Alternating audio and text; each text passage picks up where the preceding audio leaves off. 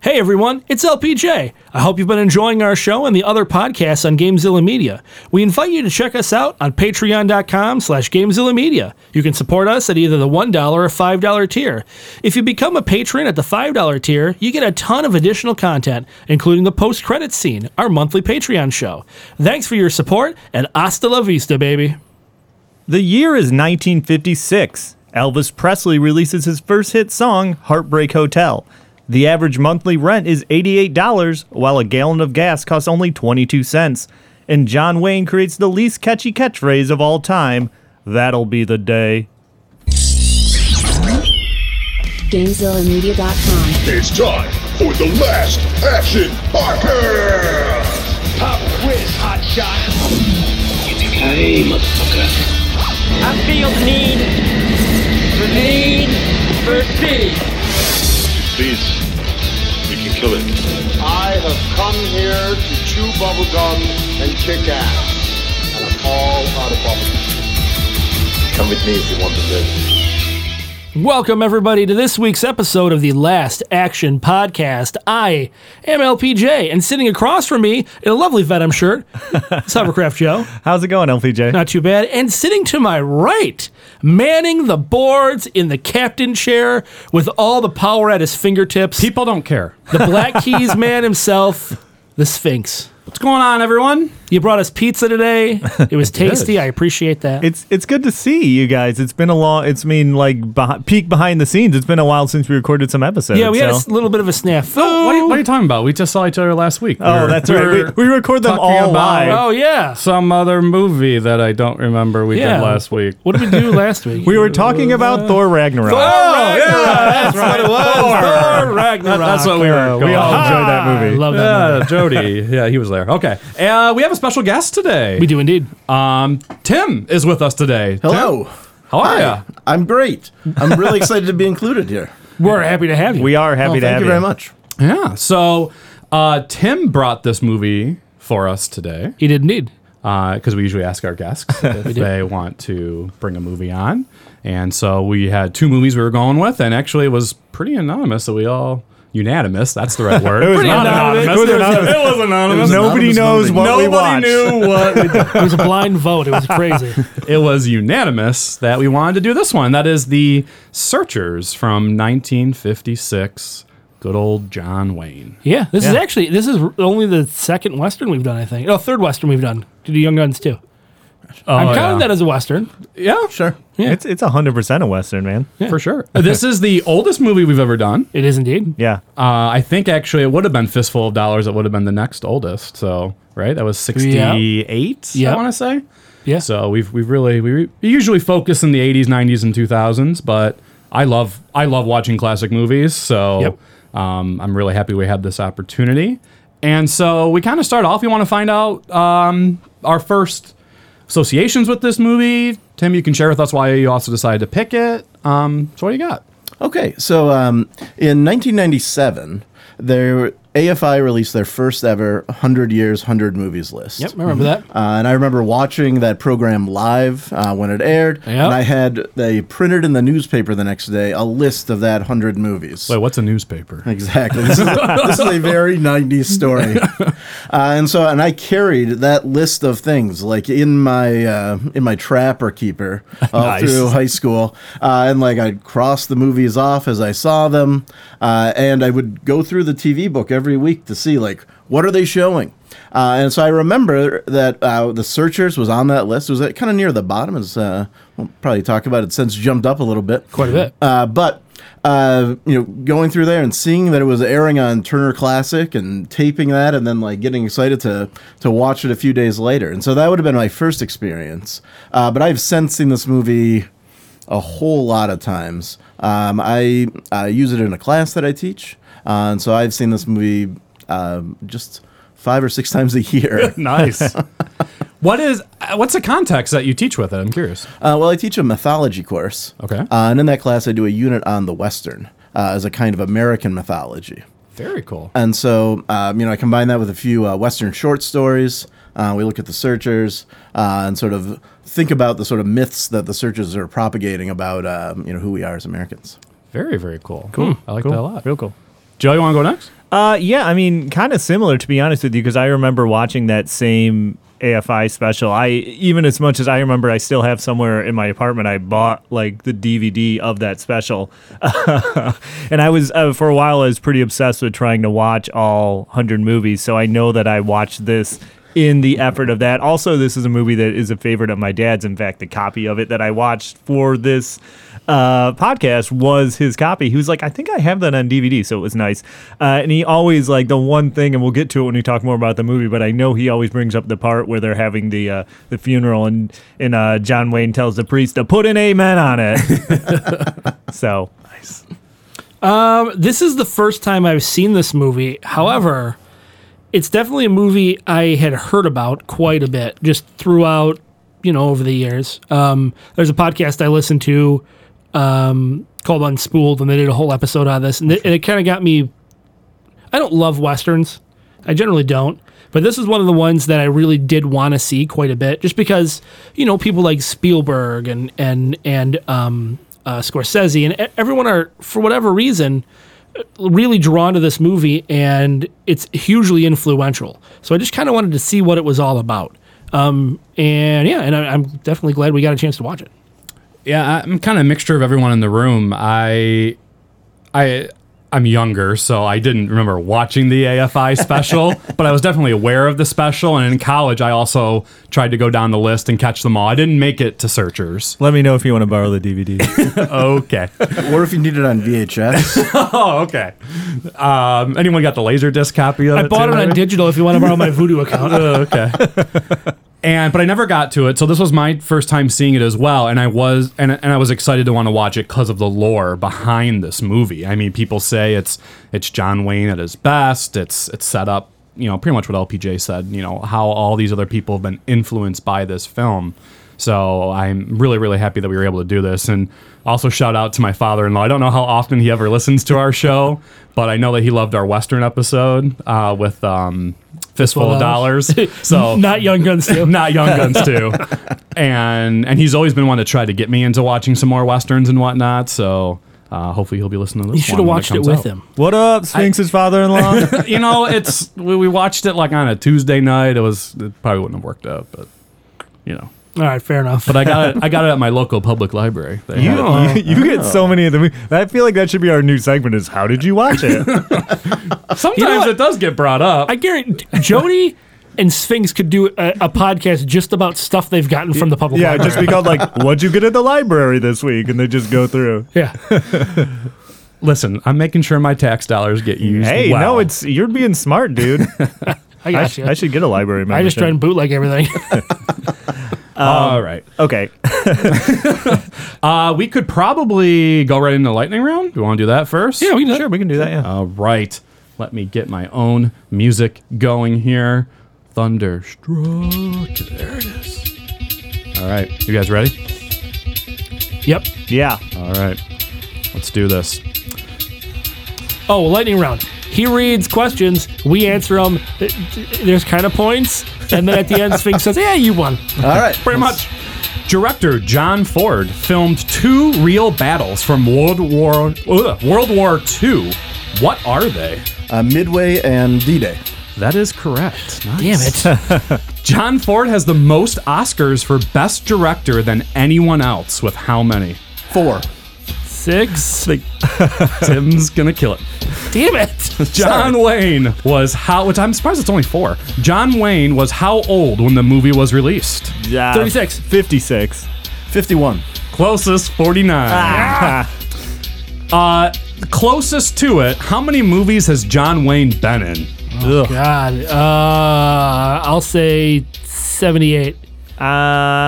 68. I'm going to say 110. 170. Jesus. Oh, my God. Oh, my God. I was looking in 1933. He did 11 movies that year. That's wild. But some of those were like B-level movies and whatnot. Yeah, and he really wasn't a star till 39, so those are probably really small parts. Yeah, but I'm going to count it, dang it. Wow. This movie is available in 3 languages. What are they? English. Yeah. Spanish. Yeah. And German. Think of the movie. Navajo. It is Navajo. Yes! Nice. All right. That's all that work I did playing Chavez when we were kids. In the early 1990s, there was rumor of a remake that was to be set in outer space. Who were supposed to be the leading actors as Ethan and Martin? I got nothing. This one, I saw this. I'm trying to think who it was. Like early 90s. Was Patrick Swayze. It was No. Travolta. No, It was Nick Cage. no. It was Bruce Willis. It was Bruce Willis. Bruce Willis. Who was going to and- be Martin, the younger guy? Edward Furlong. No, but kind of looks like him at that age. Johnny Depp. Johnny Depp. Oh, wow. Really? I was going to guess Kurt Russell. I feel like if you were to make it now, I'd want Kurt Russell. I think you're I right. would agree I with think that. Kurt Russell would be great.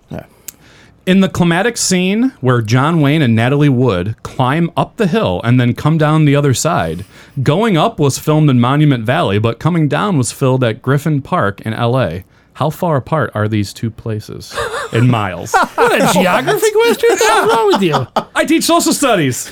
Take a guess. Monument Valley, Utah to L.A. 350 miles. 500 miles. 700 miles. 647. Oh, we were close. Oh, my You goodness. were. Lana Wood, who plays the young Debbie Edwards, is what Bond girl? I couldn't believe this. I have no idea. It's a Connery one. It's a Connery one? It's a Is she a mate? Plenty O'Toole. That is correct. Diamonds are forever. Nice. Yeah. Isn't Wow. that crazy? That is weird. Yep. We probably know this one. It'll be who gets it first. Lieutenant Greenhill, the Yankee soldier trying to prove himself. John Wayne's son. Yeah, Patrick Patrick Wayne is correct. Oh, Patty Wayne. At what time, last one, at what time does Natalie Wood finally appear in the movie? Gosh, I know, like 45 minutes in. No, longer than that. It's, Dang it. An hour and 25 minutes. An hour and 21 minutes. How many total minutes of screen time does she have? That is like Oh, 5, not I'd much. say. Yeah, I'd say probably like 5 minutes. A little less than 10. Wow. And that is it. All right. That was a little, really. I feel like the music on that lightning round ended like It ended like 5 10 minutes minutes before ago. I was done. I've realized the lightning rounds are not as lightning as they once used to be. I might need to bring them down a little bit. I know they've turned into your like midterm exams.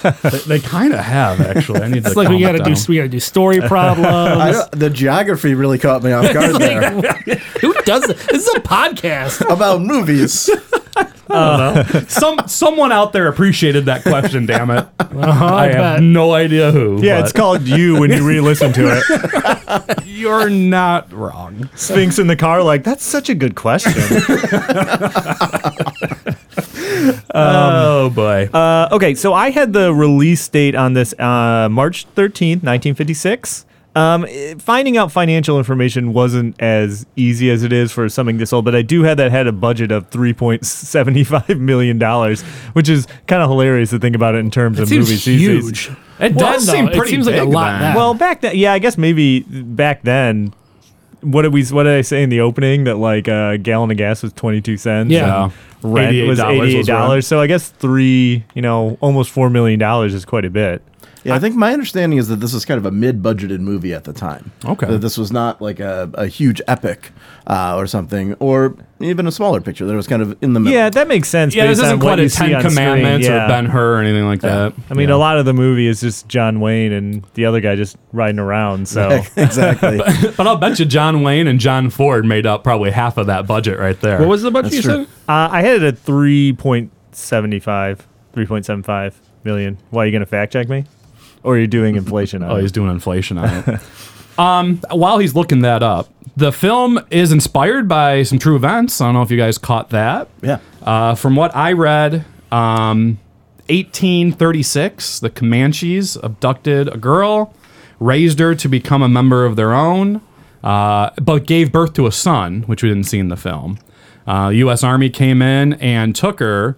She was reluctant. She wanted to stay with the tribe. The son stayed by, so she was taken back, to U.S. territory. And then the son, I'm guessing out of anger, became the leader of that tribe, and then he spent the rest of his life attacking U.S. Army troops. So Yeah, and her uncle actually spent about 10 years searching for her. And so even though he never found her, she was later found by Texas Rangers. But there was that portion, that familial connection in the search. yeah, because I would say initially, like when watching the movie, I was kind of wondering like how believable you would still be out looking for someone, to do that. Because again, as the movie's going on, it's kind of hard to place the amount of time that's taking place. And then when we see Natalie Wood as a grown woman, pretty much, or at least a teenager or whatnot, you're like, oh wow, they've been doing this for a long time. I think they said was it 5 years at least at one point? I know that they don't do a lot of time of talking about it, but I know at one point they specifically mentioned it's been 5 years. Right. It's been 5 years, I think, since a midpoint in the movie. They said. Yeah. It's been 5 years since they saw each other. Yeah. What was the answer for the? Oh, it's about inflation? 35 million now. Okay. So still and then Rotten Tomatoes on this, unsurprisingly, is 98%. Wow. And an audience score of 88%. Okay. And That while I can't give you where this placed in, because again, box office weren't as tracked kind of the same way they are, more recently, but I do have the top grossing movies of 1956. If anyone wants to wager a guess at any of the top three, I could do 2 of the top 3, I think. I would maybe guess a 10 Commandments. Ten Commandments, yes, number 1. I was gonna say I thought that was the same year. Around the World in 80 Days. That's number 2. Nice. I got nothing. Number 3 is Giant, which was a won Best Picture that year, didn't it? I think it did, and it's one of the Around the World in 80 Days. Oh, did it? Okay. Giant is what's his name? James Dean. James Dean. Thank you. Yes, which I think is also in the AFI list because I know I've seen Giant before. It is. Yeah, and then Natalie Wood, I guess from what I saw too, had just finished Rebel Without a Cause, Yes. right before this movie. She started working on this one, which that was interesting too. I found out Natalie Wood was still in high school. Yeah. That's a great story. Yeah, and so John Wayne and the guy that plays Martin, his name's blanking on me right Jeffrey now. Hunter. Jeffrey Hunter would pick her up from school every day, and the students would be all like, it's John Wayne, which that is a cool story. Yeah, it's so cool. Don't mind me, John Wayne, picking up Natalie for the day. That was a great John Wayne. That was a Yeah. really bad one. Is this whole thing going to be competing John Wayne impressions? It Is that what's going to might happen? be. The crazy thing to me from doing kind of the research on this was to see, and I had to double check it, and I'm still not convinced I'm saying a lot, but is that this movie wasn't nominated or didn't win any Academy Awards? No nominations. That's crazy. As well regarded as it is now, it's crazy that it didn't even get nominated for anything. That's wild. Well, I think one of the things to consider there is that the Academy has always had a bias against genre. As people who run an action podcast, I'm sure no, but there isn't a Western that wins Best Picture until Dances with Wolves. Yeah.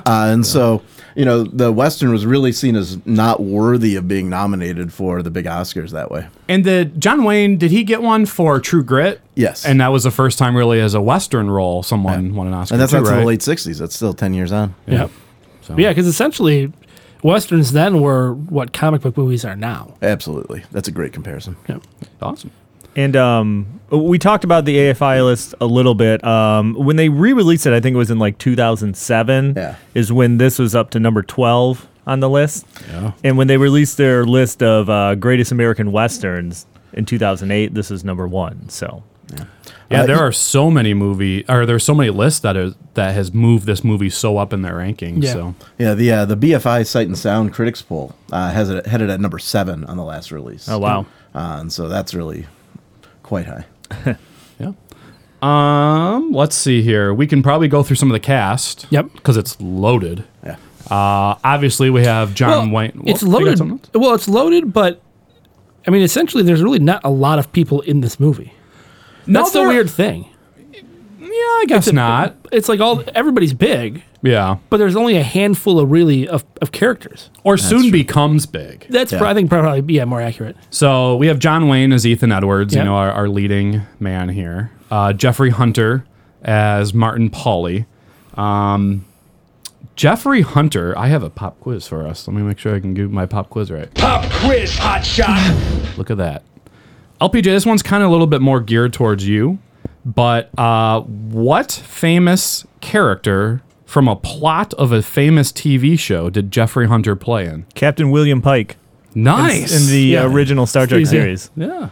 Yep, I actually did know that. That's why I said I was kind of gearing towards you. I mean, I knew you were the Trekkie. I know. Well, guess what? Pop quizzes aren't just for you, LPJ. I wasn't gearing it. I just figured he was going to have the best chance. I thought Tim might have had it too, but I don't know if Tim likes Star Trek. I'm not a big Star Trek guy, but I You knew guys that. can't see, but Spinks literally turned right to LPJ when he as if no one else was in the He room. held my hand. It was real weird. He looked at me in the eyes and he said, Pop quiz, hotshot. No, that's not how. And he's not wearing his short shorts today, which is way better. You're upset about that. Don't Yeah. lie. I almost saw your balls. Okay. Let's dial Yeah, it back. let's bring it back here. Sorry. It's all of the male bonding in the film is really this is spilling exactly. over. This is a classy episode. I feel like Sphinx and I have spent 5 years on the road together. No shit. There's gonna be an episode where you just hear like yelling and screaming and fighting breaking out, and then the show will be canceled. We'll just be done. Cancel. Well, not you can't cancel our show, but we can just stop. They're just gonna be replaced. Hand it down from the executives at Gamezilla Media. You're canceled. All right, bringing it back. Sorry. Jeffrey Hunter, though, he kind of had a sad end. Anyone catch what happened to him? He has a heart attack, relatively young, I think. Close. He died of a brain hemorrhage. But it happened while doing a movie. So, and it was only 4 years after Searchers came out. It was 19. Oh, no, it was like 10 years. Yeah. It was 69, I think. So he was doing a movie in Spain. There was supposed to be an explosion that was supposed to cause a window to blow outward. Like the explosion was to go outward. It accidentally was rigged to go inward, and it went like at him. And he had a severe concussion, was airlifted from Spain back to LA. They just kind of checked it out. He was in the hospital a few days, said, yeah, he got a severe concussion, and they sent him home. 9 months later, he's walking down the stairs at his house and just dropped dead from this hemorrhage. Wow. Isn't that crazy? Man. Sad. Didn't mean to do the buzzkill, but Thanks a lot. He's actually really good in the movie, I think. It's I kind of thought it's a very 50s style acting. It's a little distant from the way we see things now, but like for its time, I think it's pretty good. And I felt like it was kind of James Deanish a little bit Oh, too, yeah, the way that totally. he acted. Yeah, in I it. think all of that entire generation of actors was impacted by that style that Yep. Montgomery Clift and James Dean sort of pioneered. Yeah. Vera Miles is Lori, who is famous for Psycho fame, right? She's the girl in the shower. Ward Bond? No, that's not right. No, Which that's one not- is she? She works in the office. At the That's what beginning it of the is. film. I'm sorry. Ward Bond is the Reverend or the Captain, or he's Samuel Clayton. All right, whichever way you want to think about him. Which he always reminded me, he's Bert from It's a Wonderful Life. Yeah, the cop. And then we have Natalie Never Wood. seen that movie. Really? Yeah. Well, that wouldn't fit this podcast at all, but it's a fantastic movie. It's one of my favorites ever. Natalie Wood is the older Debbie Edwards. The younger one is Lana Wood, which, Tim, you said you think she's still alive, right? I think she might be. Okay. I think there's a good chance. It's one of the few we got. And, I mean, we could keep going. I don't know how far we wanted to go. That's probably. Well, I'd like to, if we could at least get to the Carries. Harry Carey Jr. Yeah. Okay. In the film, the son of the great Harry Carey, one of the legendary silent film Western actors. Yep. Also his mother, who actually plays his mother in the film. Oh, I didn't catch that, actually. Yeah. Oh, Olive Carey. Yep. Yeah, I can see that right As, here. Mrs. Jorgensen. Okay. She was a school teacher. Oh, nice. Hank Warden as well as Mose, and I know that he was big on the Lone Ranger, I believe, the TV show for that. I'm trying to think if there's anyone else. Oh, actually, I did want to bring up, too. So all of the Indians are not Comanche. They're Navajo, except Scar. Except for the one that speaks. Except for the one that speaks. Does anyone know what his background is? Yeah, he's white. He's Yeah. German, I believe. He's a German Jewish guy. So I just find that kind of fun. And this is a good point to bring up that I did not do any net worths for this episode because the majority of the main actors are deceased, and I generally don't do them for people that have passed away. They're dead. I just wanted to hit the button. That's all. I mean, in theory, I could look them up, It's a but great button to hit, though, right? it's kind of fun. Now you know why I hit it all the time. No, I kind of do. All right, no, because now it's going to keep going. They all There dead. you go. okay. All right. I got really distracted again. Plot? We could go into plot. Actually, one thing I did want to bring up, because we just mentioned the Navajo Indians, is this. Now it's 2019. We're in an era of, trying to be politically correct. Yeah, this movie's not super PC. No, it's not. And even at the time, from some things I was reading, John Ford was kind of criticized for the way John Wayne kind of handles it. Like, obviously the movie is kind of like a vendetta he has against this tribe, but like one thing that caught to mind for me was like he uses the derogatory term like Injuns to call them Indians. That's an old timer term. One of my first notes is the phrase half breed in quotes, and I have not cool. Yeah, exactly. And he calls him Blanket Head a few times as well. Yep. I think. Yeah, which just would not work in today, but you know, it's kind of like when we talked about Goldfinger and he was slapping Pussy Galore around. You know, we're not saying it's good, but at that, you know, That's what happened at that time. right? At that time, that's kind of how things play out. So, all right, we're ready through this plot here. Sure. Yep. All right. Oh no, actually, we can't do the plot yet. We got music to do. Oh, we do. yeah, I'm that's sorry. right, yeah. We've got music. So We've had a few months off. You know. no, it weeks off. was Thor last week. Oh, that's right. remember Led Zeppelin? That's right. Yeah. All right. So Tim requested that we played actually the closing scene, the song that goes with that. So we're gonna go ahead and start with that. I don't have a name for the song. Do you, Tim? I don't know what it's called. All right. So we're gonna go ahead and listen to it anyway. So here we go. A man will search his heart and soul, go searching way out there. His peace of mind he knows he'll find, but where, oh Lord, Lord, where?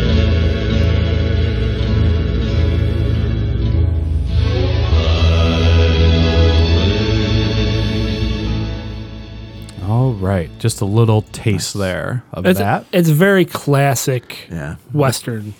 I have to say, overall, I thought that this soundtrack was incredible. Like throughout the film, it sets a mood. It sets the scenery of what it is that you're watching throughout it. Which I know that's just kind of how these westerns are. But when I think of like a western in my head, Sure. it has all of these sounds, and even that particular song is what I'm thinking of the whole time. You know. Yeah, there's kind of a pageant quality, I think, to a lot of westerns where Yep. it's like we're putting on a show for you, and this has some diegetic music as well, which is like just happening right in front of you for you. Yeah, absolutely. And so the other song that we have very quickly is based on a line that John Wayne says a hell of a lot of times in this film, and was actually, which I did not know that was the story. It's the basis for this song. Yeah, it's that like Buddy Holly saw the movie and was like loved it so much that he like wrote this song like afterwards. That's right. So that'll be the day. Well, that'll be the day when you say goodbye. Yes, that'll be the day when you make me cry. You say you're gonna leave, you know it's a lie, 'cause that'll be the day when I die. Well, you give me all your loving and your hurt loving, all your hugs and kisses. We don't want to get sued, so even though he also died too soon, unfortunately. And then we just mentioned Buddy Holly recently. Do you guys remember? Make a pop quiz. Oh, maybe not. I didn't do it right. Hold on. I got this. See? It's a lot harder than you think it I got is. this. Pop quiz, There we go. hot shot. Do you remember last time I brought up Buddy Holly, what movie we were doing, and who played Buddy Holly? Oh, yeah. Gary Busey, Lethal Weapon. Yeah, we did Lethal Weapon. Oh shoot, I So- did not remember that. Yep. He was in the Buddy Holly story, which only- he won an Oscar for, if I remember was right. nominated. He was nominated. Thank you. All right, there we go. Joe looks like Buddy Holly. I have glasses, but so does We all everyone. have everybody Really, looks if like anyone has looks like him, glasses. it's you, LPJ. Me? Well, if you shave, I'm looking at him right now on the screen. If Yes. you shaved, Buddy you two Holly would looks be- like a big-nosed Lebanese man.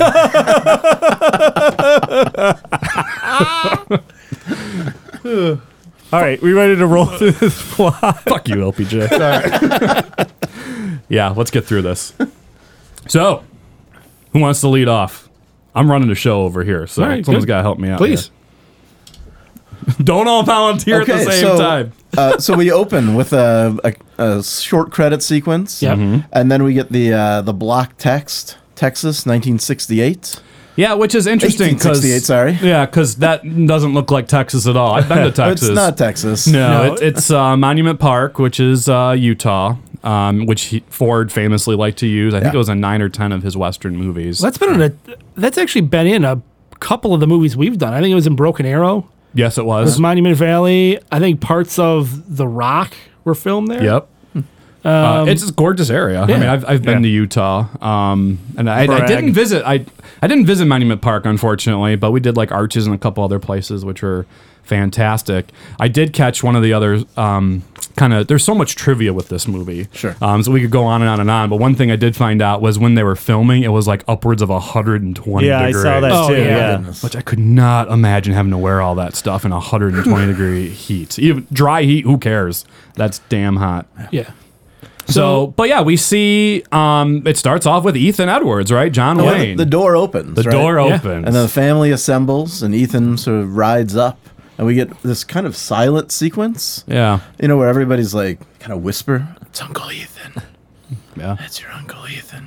How long had he been gone at this point? Well, he fought in the Civil War, Yeah, right? so it's at least since the beginning of the war, probably. So I thought it was something, 8 years, I thought. Because, like, when I was reading some stuff, they were like, oh, yeah, like, and I didn't get this from watching the movie, but they were like, well, he fought in the Civil War, but then he fought in, like, the, Mexican, American War or whatever. Like, but I didn't glean that from watching the movie. That was in some stuff that I read, like, doing the research for it. Yeah. Yeah, in the movie, it's unclear what he's been doing for the last 3 years, like since the war. But Yeah. he's got all this money. Yeah, he comes back with, like, freshly printed money and gives it to the family because it's his brother's family, right? Yep, it's his brother and his wife and their kids. And then there is Martin, who is kind of Ethan's adopted son. Well, the family's adopted. The family's Yeah. adopted son, right? Ethan found him, right? Yeah. Like, Yes. And he's what is it? An 8th Cherokee. An 8th Cherokee, which again, we get some derogatory remarks based on him being just an 8th Cherokee. Yeah. Ethan ends up saying.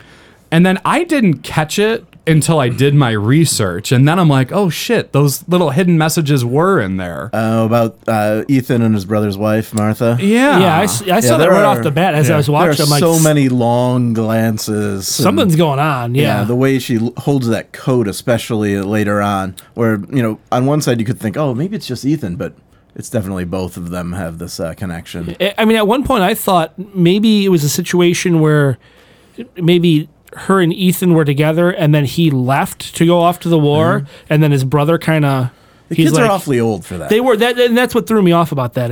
Well, that doesn't work. Although his niece, his 8-year-old niece, That's what I read is that they were like, well, maybe they had a thing, and that like Debbie is actually his child, and that's why he had such a strong connection to her, is because like it was his like secret love child with his brother's wife. I'm sure we're reading far more into this than actually. I don't know. I think that I think a lot of people read into this. Yeah, and I think the other difference is at the time, I think there was an expectation that people might see the movie more than once, that people were going to be, especially in maybe we could talk about VistaVision a little bit. Yeah. But that, that you were kind of being sucked into this thing, this sort of big screen experience, that you were really going to pay attention to a lot of that nuance that, honestly, on our television screens we might miss. Yeah, which actually, while bringing that up too, this was one of the first movies ever to film a documentary while they're filming this movie, Yep. like a making of. Yeah. And they did that for promotional reasons and everything else. So it's really the first time we ever see something like that come about as well, which is pretty cool. So he's back and kind of has a reunion with all the family. One of the main things I think to point out is he has that medal that he gives to Debbie, like that he won at some point in his years away. The Texas Rangers, I believe it's not the hockey team though. The actual Texas Rangers show up and they're like, "Hey, this dude, I don't know his name. I'm going to call him this Lars Jorgensen. Thank Yeah. you. They're like, he got all his cattle stolen by all these Indians, so we're putting a party together. We're going to go hunt him down and find the cattle. We need you guys to come with us." So Ethan and Martin, thank you. They're like, okay, we're going to go. So they all giddy up on out on their horses, track them down. But then they find the cattle all been slaughtered. Turns out it was a plot by the Indians to lead them all away so they could attack the homestead. Correct. Yep. So because that's kind of their MO. That's what they do. So they haul back, but unfortunately it's too late, and the house is on fire, everybody's dead, and they took Debbie and Lucy. Lucy, yep. Thank you, yes. The Indians took them away. That's where we get the great funeral. Well, no, they just took Debbie away. No, both. Like both of them. They took both of them. I thought Lucy was dead in the shed, and No. Ethan No, didn't Martha's want in him. the shed. It's Martha. Yeah, Okay. they took both of them. So, and that's where we get that funeral scene with the great line where the priest is going through it, and John Wayne tells him to put an amen on it because they're gonna because they basically put together a big party to go out and hunt down the Indians to see if they can rescue the girls. Which I kind of write down in my notes here. I'm like, Ethan's kind of a dick in this. Oh, in the first he- 20 minutes of this movie. He's pretty much a dick through the whole thing till maybe like the last 5 minutes. Even, I don't know. I mean, even 5 then- minutes is a lot. Yeah. Even then, he's still kind of a dick. Yeah, he really He's is. just like, here's the kid. I'm out. yeah. So yeah, because the group of Rangers are trying to hunt down the Indians, but Ethan kind of has his own agenda. Like he doesn't want to follow what the captain is telling him what to do. Well, I think it's because he doesn't trust the captain. No, which I don't. Do we ever get an idea of what their background is? Well, they definitely seem to know each other. Yeah. But there isn't anything beyond that, I don't think. Yeah, I don't think they really get into what it. I think kind of the underlying thing here is I think they all stayed behind and didn't go fight in the war. And he left and did. And I think that's what it is. I think he feels some resentment for them not joining in the cause. You're right. When they Because- arrived at the house, there was some of that tension. Well, not which, only by the that- way, Ethan is a Confederate soldier. But so that was they the thing. lost, yeah. They can't. He comes back, and these guys are all deputized, Texas Rangers working for the government, and he's like, he didn't want to be deputized because he fought for the South. He's still a can only- Confederate. A man's only good for one oath at a time. Yeah. See, exactly. So they kind of this big party picks up the chase. There's that scene where they find where the Indians have buried like their dead from the battle, and where John Wayne like pulls out his gun and he shoots the eyes out of the dead Indian because he's like, well, they believe that in order to get into the spirit world, like whatever it is, you can't get in if you don't have your eyes. So he's like, boom, and like shoots him out of the corpse. Yeah, which at that point we definitely realized that there's a lot more going on than just trying to find this niece of his. Yeah, I really think that's a key scene in terms of setting up Ethan as this kind of expert. Yeah. Right? And that he like knows so much about the Native American culture, specifically the Comanche culture, and that that idea that I think we'll hopefully talk about at the end of the film. This idea of not being able to enter the Promised Land is very much a thing that I think resonates at the end of the film for Ethan himself. Yeah. Hey, LPJ, remember when the Young Guns were in the spirit world? Yeah. Then they did all that peyote. Seriously, you need We're to in the stop spirit comparing world, this asshole. movie to Young Guns 2. Well, that was actually the original Young Guns. but- sorry. So they find the Indian camp. Ethan wants to like straight up attack it, but no one else does. So they kind of bail on that. The Indians start following them, and there's that kind of cool scene where they're like, oh crap, and they end up getting kind of completely surrounded by all the Indians. So they start hauling ass in their horses, and there's that chase scene, and they kind of escape across the river. Which Tim, maybe you know a little bit more, or maybe one of you guys, if you read more into it. These actors, are they riding in most of these scenes? Yeah. Yeah. So, like, just kind of thinking more about that, like, that's some skill. Well, there wasn't really like a stunt guild then. No. And John Ford famously did not like to do rehearsals even. Right. He wanted to get everything in one, maybe 2 takes for fear that somebody might get hurt. Well, and so I'm happy you bring that up because the scene at the river where they're fighting, I saw in the background, there's this Indian that bites it. Yeah. And it looks like he's like getting trampled. Like, I kind of wanted to find out, like, is he okay? Like, this is just a movie. Is he going to make it? Because he looks like he got fucking annihilated on the river. Yeah. Yeah. It was not good. But it they- makes it look very believable. Absolutely. I mean, it really, for a movie for 1956. Well, and keep in mind, they also didn't have all of the animal regulations they have now. Well, yeah, that's true too. So, they had the wires out there where they were tripping the animals. They had all those brutal techniques to make it look, because it was really happening. They were really tripping these animals. So they kind of have that showdown at the river. Like the Indians try and cross, and they take out a bunch of them, and the Indians kind of end up backing down. Which kind of James Bond style. The Indians can't shoot for shit. Yeah. But And the they- Rangers they can take out so many of them. every single Indian yeah. that they it see. seems like there's twice as many of them as well. And So then they kind of come to that conclusion where I'm kind of paraphrasing this, but they're essentially like, well, if we're going to keep doing this, we either need a lot more men or a lot fewer men because we're not going to be able to track them. So everyone leaves besides John Wayne, Martin, and the boyfriend of the older daughter that got kidnapped. Yeah, Jorgensen, right? Yeah, Brad Jorgensen. Yeah. So they pick back up the trail. That's where they get to the point where there's like kind of like the mountain pass. Sure. And John Wayne's like, well, you guys go that way. I'm going to go up that way. And that's when he comes back and you can tell like immediately that there's something off. But he doesn't really want to tell them right away. But eventually. Well, I think that's what it was. I think he knew what he was going to find up there. Yeah. And that's Yeah. why he sent them around the other way. So he tells them, he's like, hey, I found Lucy. It was her body. She's dead. Well, actually, he doesn't tell them anything. Well, he comes back and he sits down. And he's really upset, and they're like, "What was there?" And he's like, "Nothing." And then it's only later, when Brad says that he saw Lucy in the That's camp, right, yeah. And then he's like, "No, you didn't, because I buried her in my coat back in the canyon."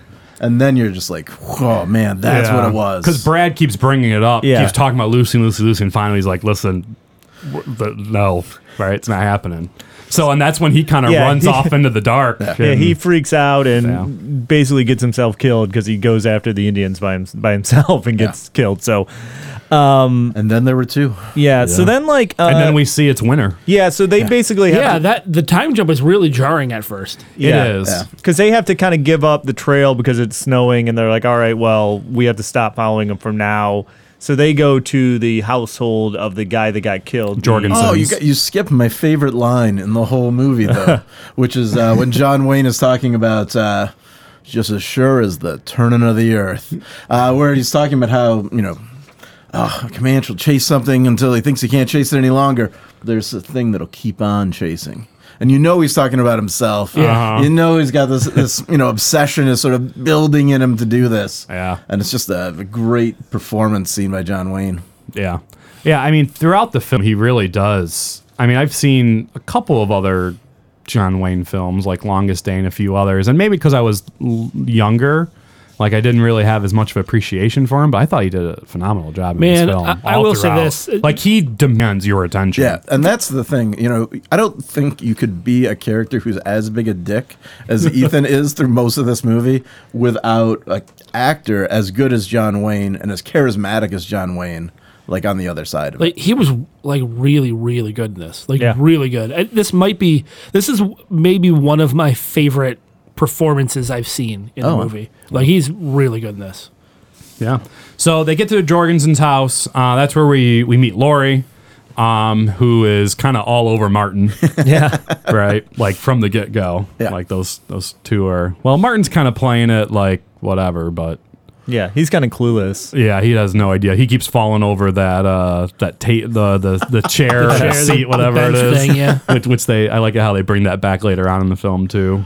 Is it the wedding that happens too? Yeah. He falls over it.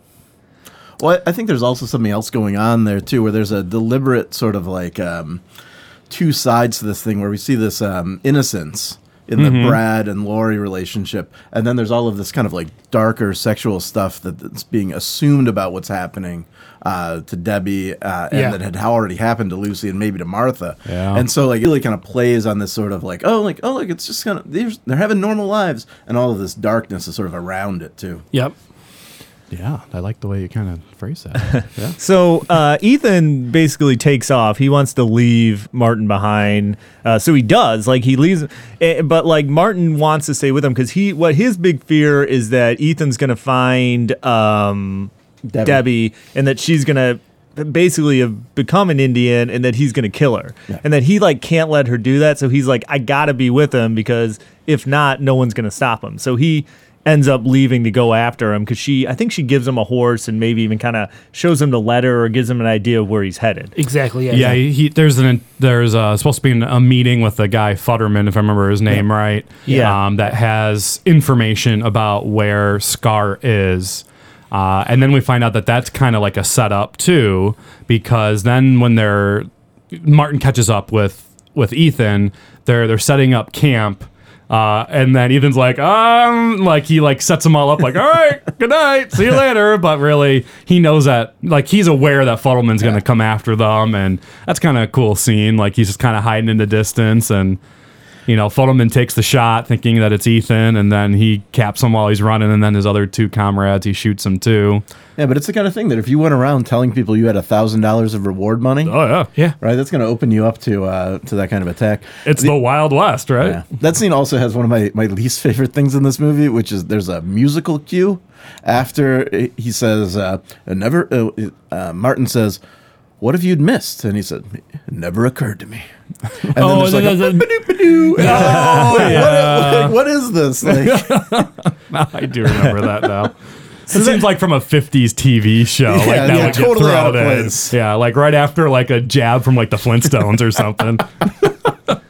So then, like, I would say this is kind of the movie where, like, we kind of lose maybe track of, like, how much time is passing in it because Lori gets that letter from Martin and she's kind of reading it and it's kind of recapping a lot of the stuff that's happened. Like, the hilarious bit where he ends up with an Indian wife and he doesn't realize it. That is pretty fun. I like that. He thinks he's buying, like, a blanket or something and then he ends up with an Indian wife. I can't remember what her name was, but... It was... Wild Goose Flying in the Night. That's right. Also known as Look. Look, Yeah, look, that was it. I like how Marty kicks her down the hill. Yeah. Oh, Man. Lord. Boy. I think it's Domestic abuse, first night of marriage. It is maybe the cruelest thing in the movie, especially because we don't get another shot of her. Yeah. Like we don't see what happens to her. We go right from kicking her down to John Wayne, who like thinks it's hilarious, and then we don't see her again until she's dead. Yeah, because she ends up like they like freak her out and she bolts, right? I don't know they exactly. bring out She's gone the next Scar, morning. and Yeah. she's like, oh no. Yeah. Because they end up catching up to what they think is Scar's camp, but it's already been destroyed by the U.S. cavalry. Yes. Cavalry. What's that word? Somebody say it for Cavalry? me. Thank you. I was I like, could be saying it wrong too. I don't know. And they kind of go to this camp and they're like, oh yeah, there were some like white women that we found. Go ahead and check it out because they might be the ones you're looking for, but it's not. And these women are not in good shape. Like the one is like completely. Yeah, she's completely catatonic almost and just can't. I have a quote here that Ethan says, they ain't white anymore, they Comanches. Yep. Like just trying to show that, I guess, transformation in a way that's what happened. Yeah, and certainly how he sees them. I think the other thing that's interesting here is, Ford had made a whole trilogy about the cavalry and like sort of talking about how great they were and what an important force throughout the West, and then you get this like much darker vision of them. Yeah. Where we hear the bugle first, and it's not a bugle that's bringing hope. It's not a bugle that's bringing help. Because the next thing we see from there is the desolation of the camp. Which I'm going to bring this up right now too. I think this is actually where I found a bigger weakness in the film is I wish, and I think it's just the era of the time that this movie was made, is that I wish there was more story from the Comanche point of view. Sure. And what was going on. I'll just mention it now. I feel like, well, I mentioned a little bit earlier actually that when Debbie is fully joined into the tribe, I just feel like it seems so. I mean, it's been a number of years, but it just seems slightly unbelievable how like she's already like abandoned that old life or given up hope or whatever it is.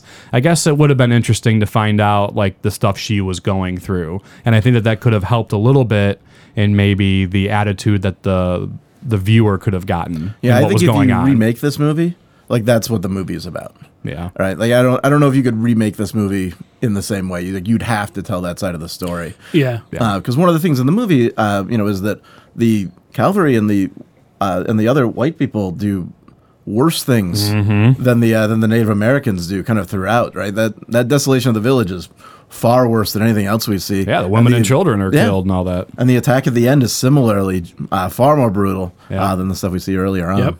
Yep, for sure. So they get word there's a guy that's seen Debbie in New Mexico. They head there.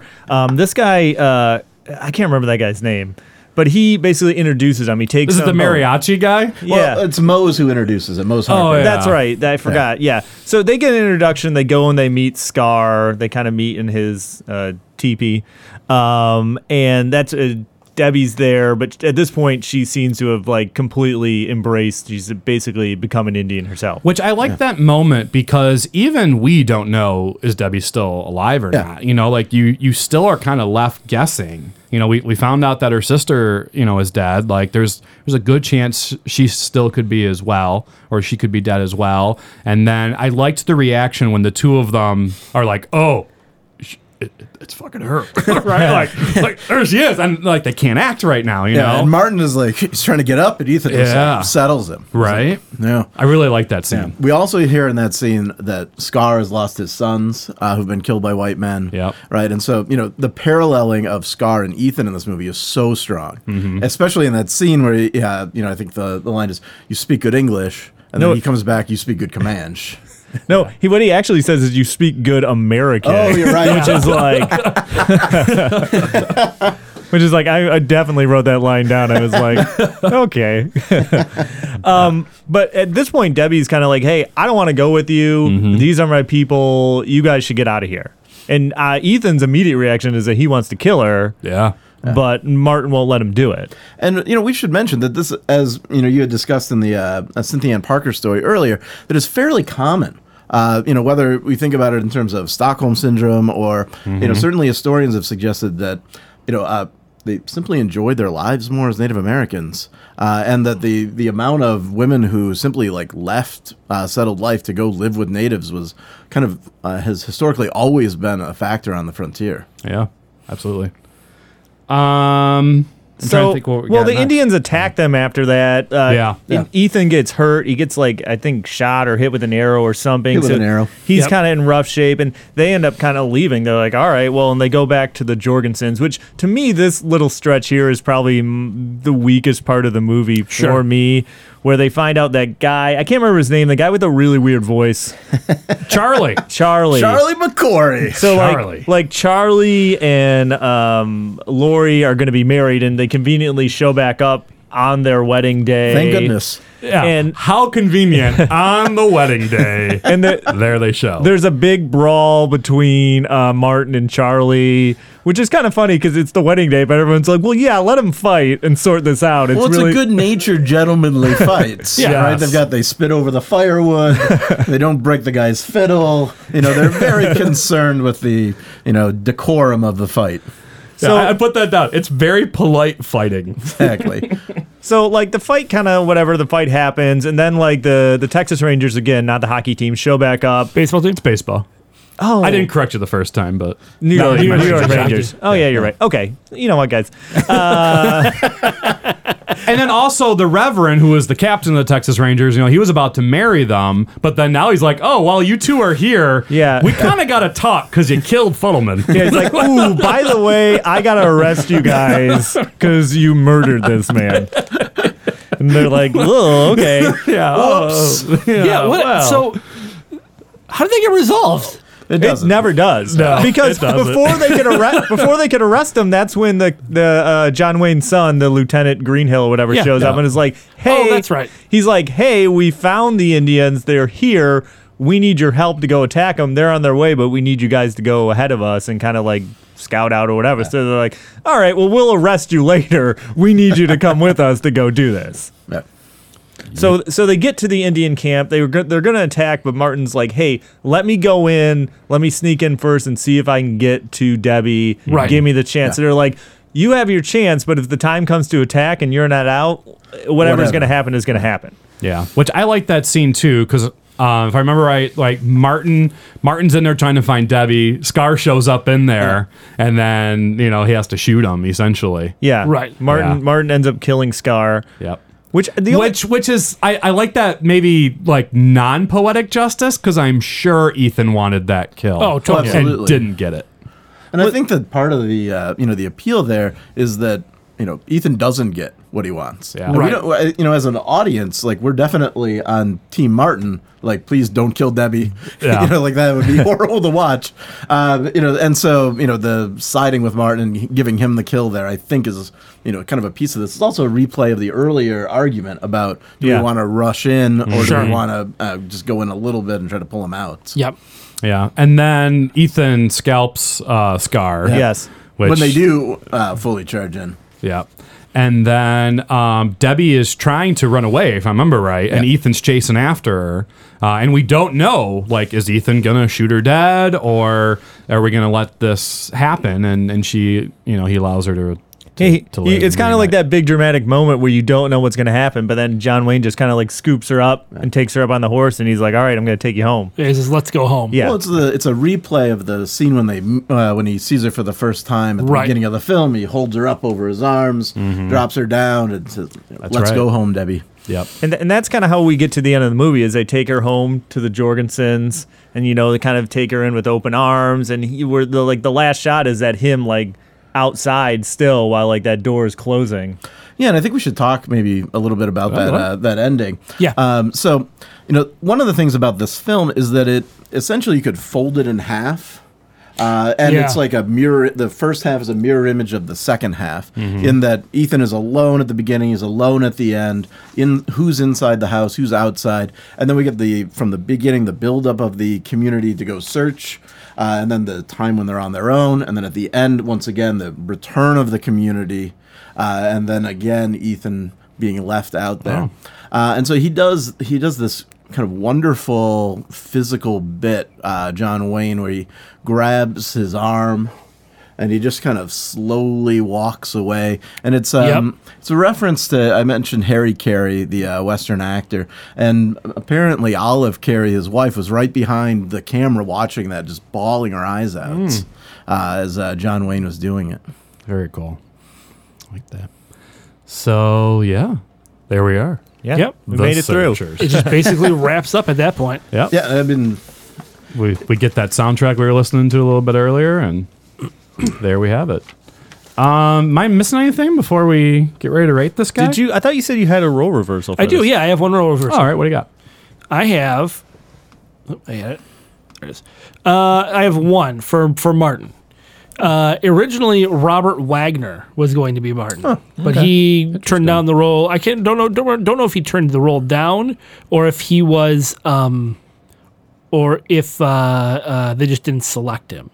So, what do you think? Do you think Robert Wagner would have been better or worse? well, it's weird because obviously Robert Wagner married Natalie Wood. Correct. Yep. And so that'd be, maybe they would have met earlier on this film, or maybe he wouldn't have murdered her. I don't know. I don't know much. Oh yeah, there is that part too. There is some speculation. I'm sorry, I don't want to. Oh yeah. Sorry, Robert Wagner, if you're listening. I don't mean to assume that. Well, and I don't know much of his early career, like how well of a fit he would have been in this role. I mean, I think he would have been fine. Yeah. I mean, it's. I don't know that it would have been any better. I don't know that it would have necessarily been any different. fair enough. I have one more pop quiz. All right. Pop quiz, hot shot. George Lucas borrows the plot of this movie for what film? Star Wars? Which one? Well, it's the one that's called Star Wars, A New Hope. And it's, the murder of Luke's family. Yeah. Is almost a shot-for-shot redux of the murder scene in the film. There's another time in Star Wars it happens too. Is it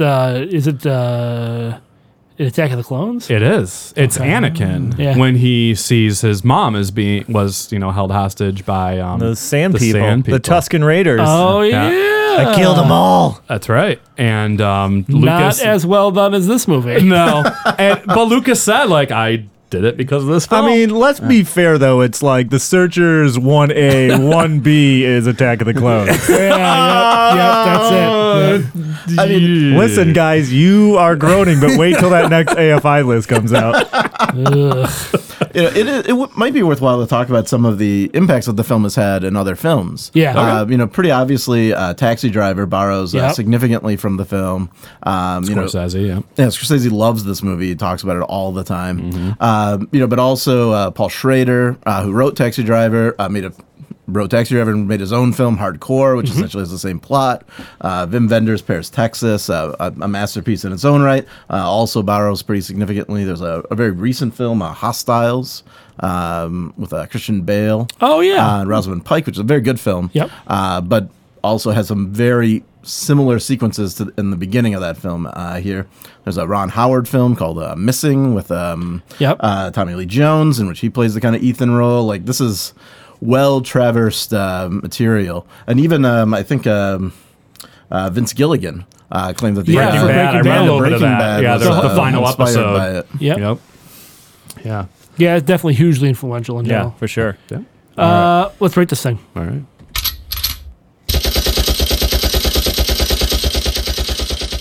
All right, Tim, as the guest, you get to either go first or pick one of us to go first. Well, I think I'll just go first. So this would definitely be a film that'd be in my own personal top 10, which I don't actually have a personal top 10. But if I did, The Searchers would have to be in it, and so I'm going to go ahead and rate it a 10.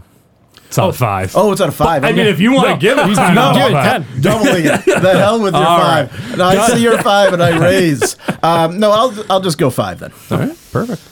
I mean, I'll go. I think for this one, I'm going to do a Last Action podcast first, and I'm going to give this 2 separate ratings. Okay, Okay. Let me explain. Are we allowed to?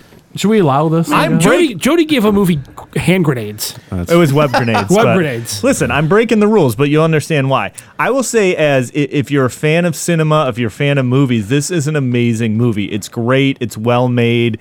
It's great. So in that regards, 5 Machine Guns. It's a great movie. However, I will caution, whereas if you're used to kind of the normal movies we watch and you're not into cinema and you don't, this isn't like the most action movie ever. So like if you're going into it and you're expecting something that we would normally cover on this podcast, it's going to be more like action wise, probably like a 2.5. But somewhere in the middle. I don't think there's not. I mean, there's some good scenes in it, but I think if you had to go into it knowing that it's just a great movie, but it's not necessarily like a lot of the other ones we cover. Well, and that's something that, we constantly have this conversation throughout our episodes, like how action-y is the movie we do, whether it's Top Gun, whether it's Fistful of Dollars, whether it's even Heat recently. Yeah. It's so hard to define the genre, and which I like that we do it, we do branch out pretty far. I mean, we just did Willow. That's a fantasy movie, right? So for me, I'm going to keep it with just 1 rating, and I'll give it 4 Machine Guns. It was a really good movie. It's one I would definitely watch again, with all of the history behind it and all of the impact behind it and all of that. I give that full rating props, but I'm going to incorporate the action element into it, which was what will knock it down just a little bit. Yeah, I think if I was being more true to the format, my aggregate score would be like a 4, probably 3.5 to 4. So that's what I'm going to do. I'm going to give it a 4. Yeah, I'm right with you guys. I think, and again, I'm not a guy who generally likes Westerns. I like this movie. Like, I enjoy this movie, and I absolutely 100% see the influence that it has on everything and the importance of this movie. So in that regard, it's definitely a 5. But as far as like my enjoyment of the movie in general, I'm going to put it at about a 4, simply because, it's not really in my wheelhouse as far as Westerns. Like, it's just, I just don't like Westerns that much. And it's not super action-packed, but I absolutely 100% enjoyed watching this movie, and I bought it, and I will definitely watch it again.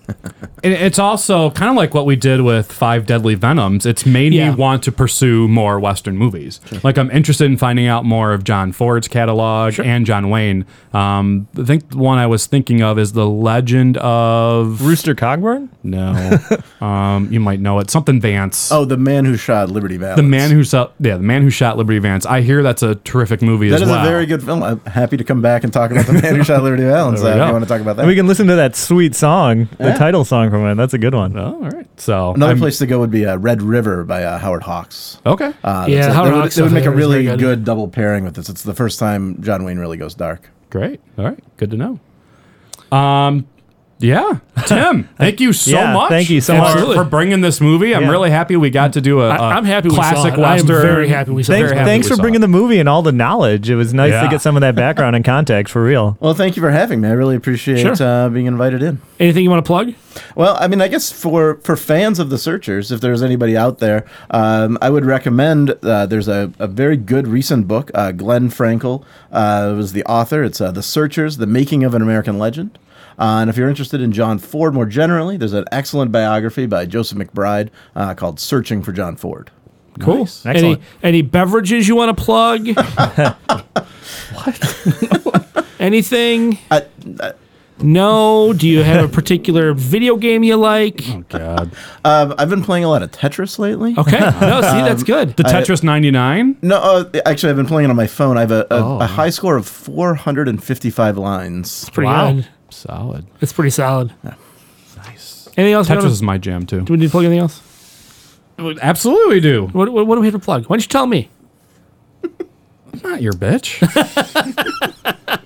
We are part of the Gamezilla Media We Network. sure are. And we got lots of podcasts. You can check out Sphinx and I on Noobs and Dragons. Yeah, our first D&D campaign, which is really out of my element, but I am enjoying it. Yeah, you're getting better. Yeah, it's on. Oh, because you've been so good on the show?